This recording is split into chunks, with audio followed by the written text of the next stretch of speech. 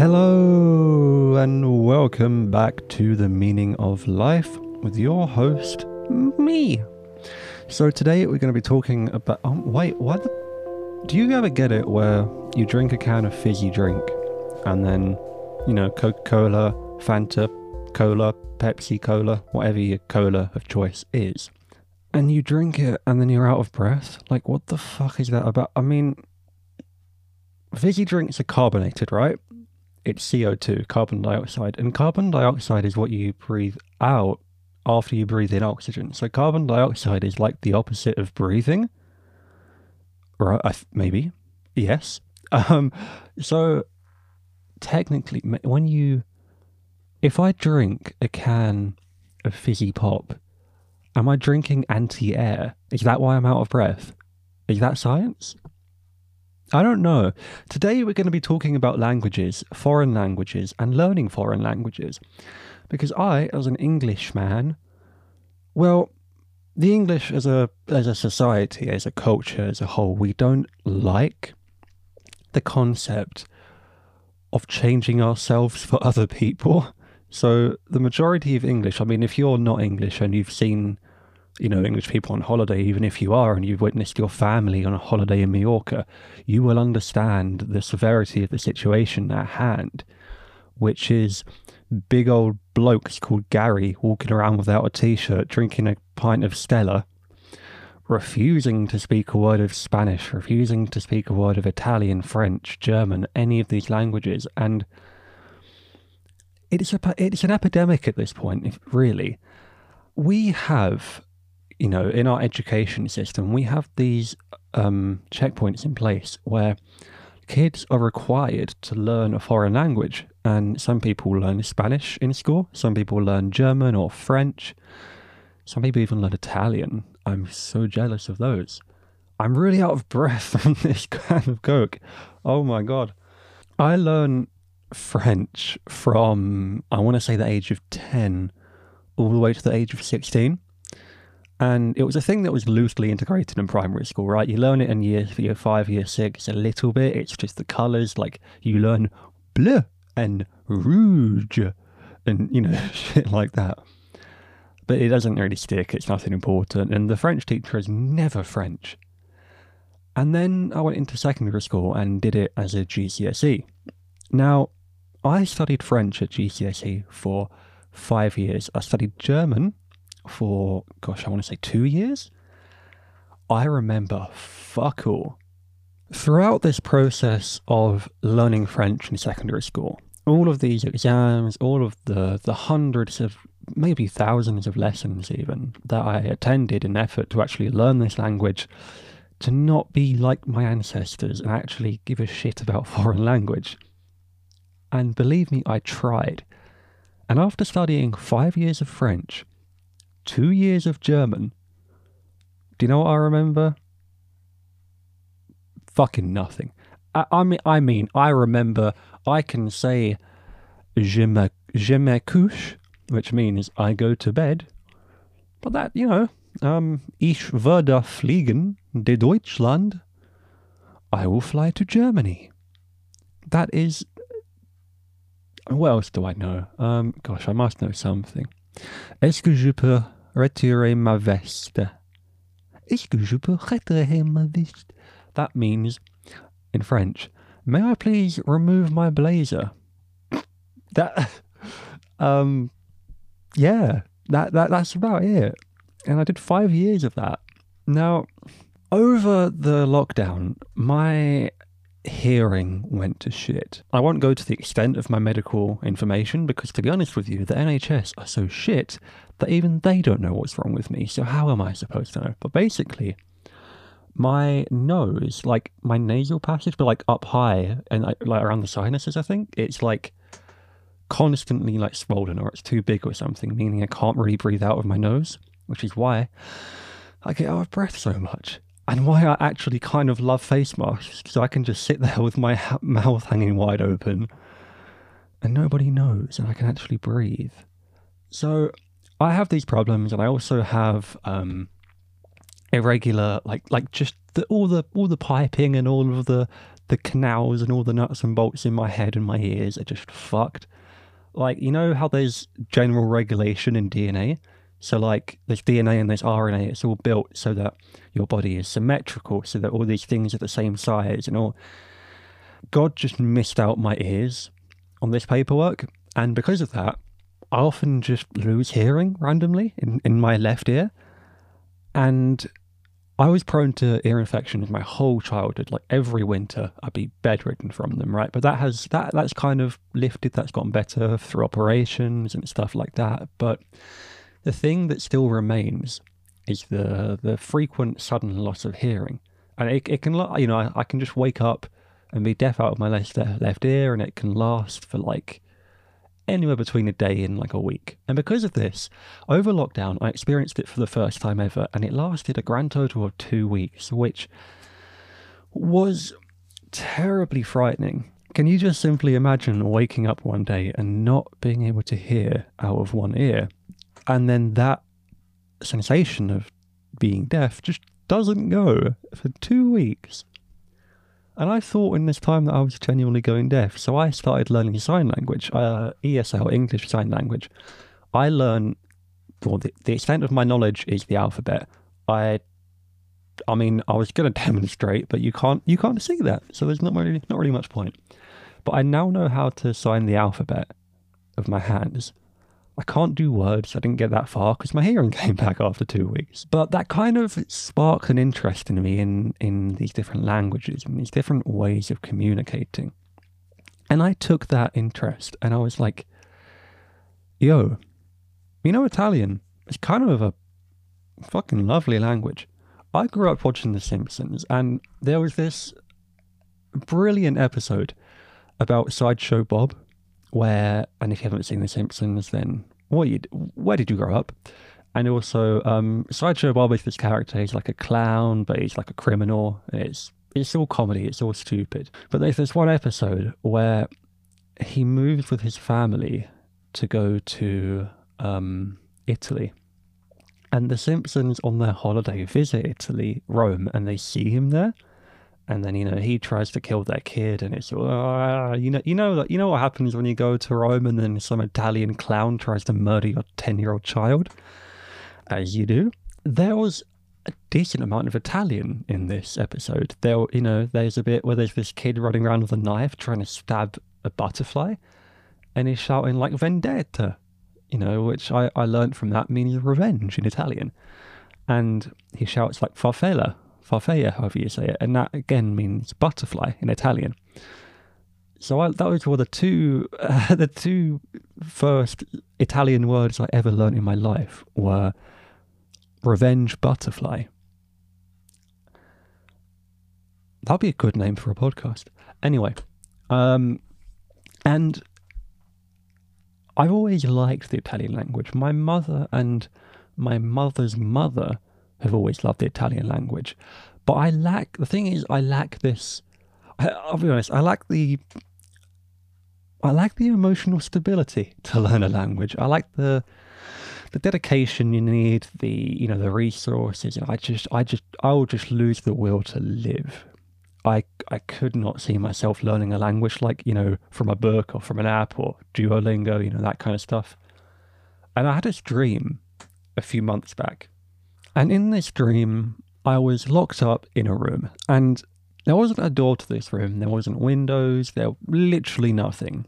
It was solitary confinement, except I was with one person, and this one person was an olive oil producer, some guy who makes olive oil from Italy, and he was just sat there with his little hat on in the corner of the room, and he did not speak a word of English. All he spoke was Italian. And I was in that room for a good few months. We were brought food, we were brought water, never saw another human.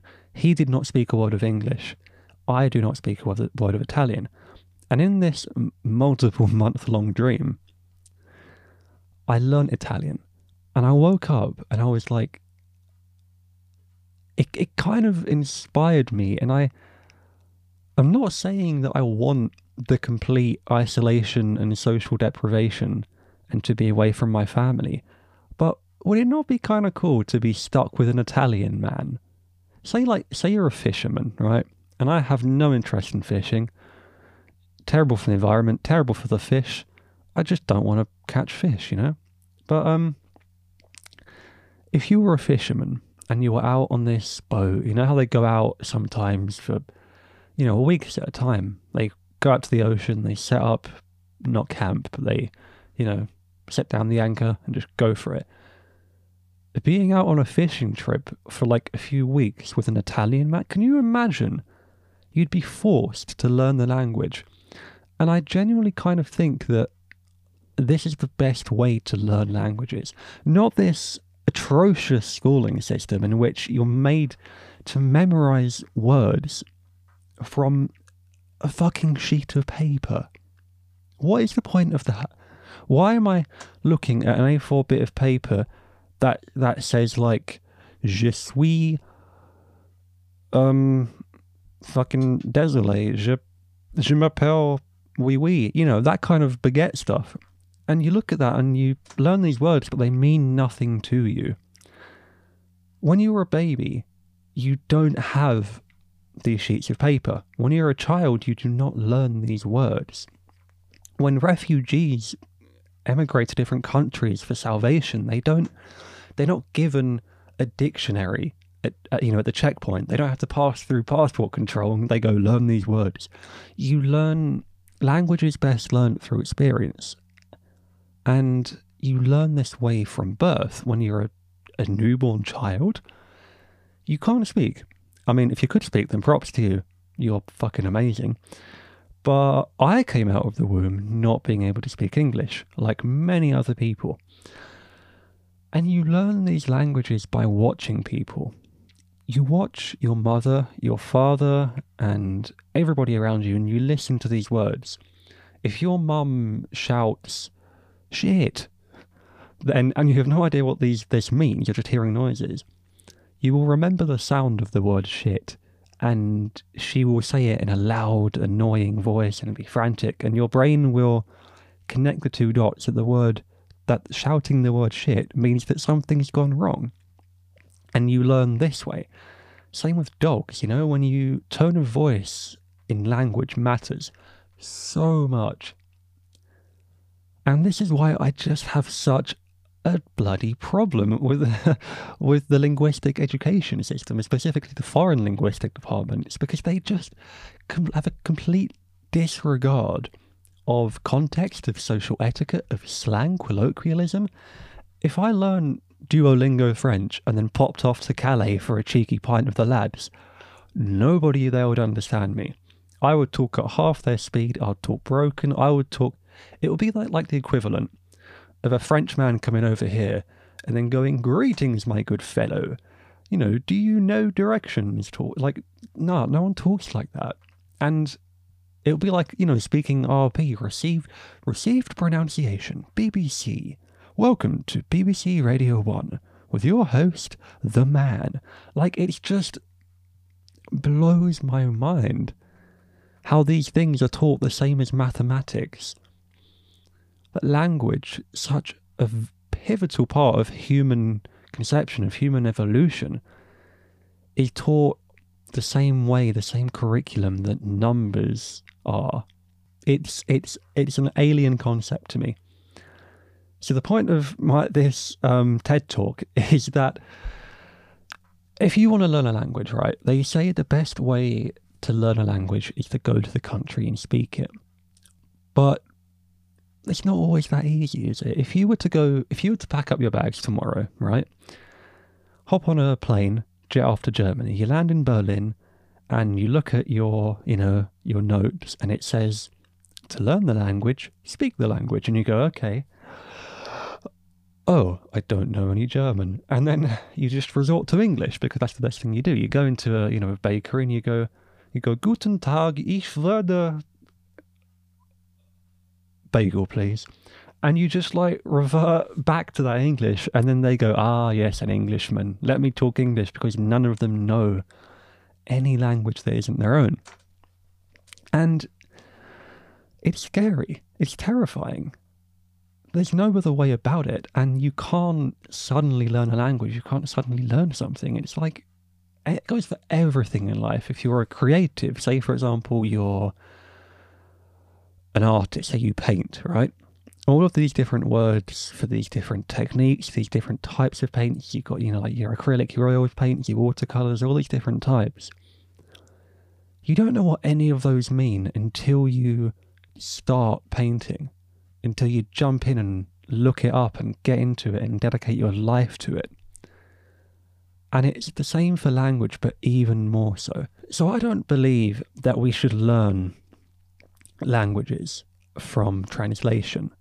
And I'd say the most obvious example of that is like Mandarin, right? So many rich, upper class business people teach their kids Mandarin because they want them to be able to jet off to China for business deals and, invest in Chinese stocks or whatever. And that's all well and good. But when these kids get to China, they will not know how to hold a conversation. They won't know, colloquial words. They won't know how to talk in different tones of voice. They won't know what accents to stress on each word.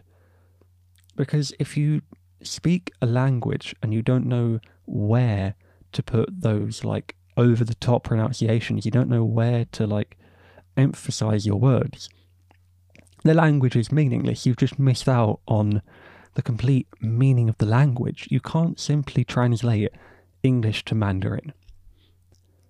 And you just simply can't learn Mandarin from a book. I don't understand why this is still such an integral part of our like Western culture.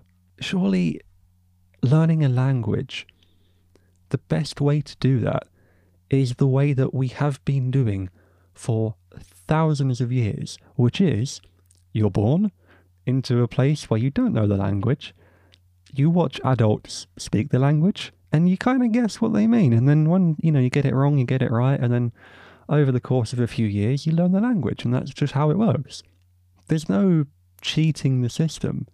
You just have to go for it. And I think this applies to so much more than language. This applies to any hobby you might have. This applies to relationships, to friendships, to just, music, art, video. Every single thing, even like work, business. You can't simply read out of a book. You have to live these things. And that is why, controversially, and why, something that my lecturers at university hate me because of, I don't take notes. I don't believe in taking notes, because if you want to take notes for something like a law degree or mathematics, 100%, you need to write that shit down because that's important. You need those specific things for later. But my university course is one of TV production. It's not something where if you get one wrong number, the whole thing is fucked. It's a creative industry. And anything creative, I feel like, like TV, like music, like languages. Personally, I don't think these things should be written down in a way of like taking notes.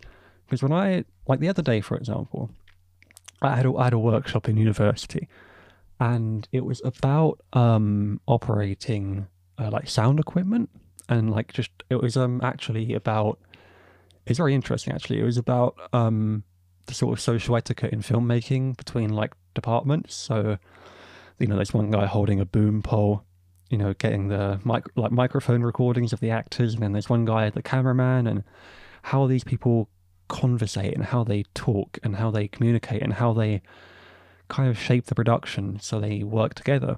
And it's all about different language and things like that. And there were loads of these words that I'd never heard before, right? There was, for example, we were learning about how to properly use a clapperboard and all these different languages and synchronization and etiquette in the industry. And other people were writing this stuff down, but I was listening.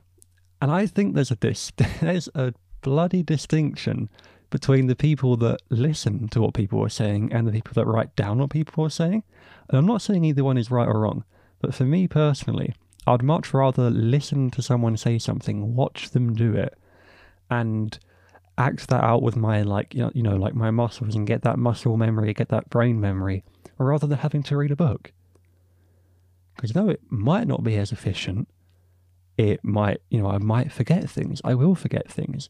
But it means that I don't have to go through books to recount my memories. It means that the memories that stay there will be in my head forever. And that is a lovely metaphor to end this podcast on.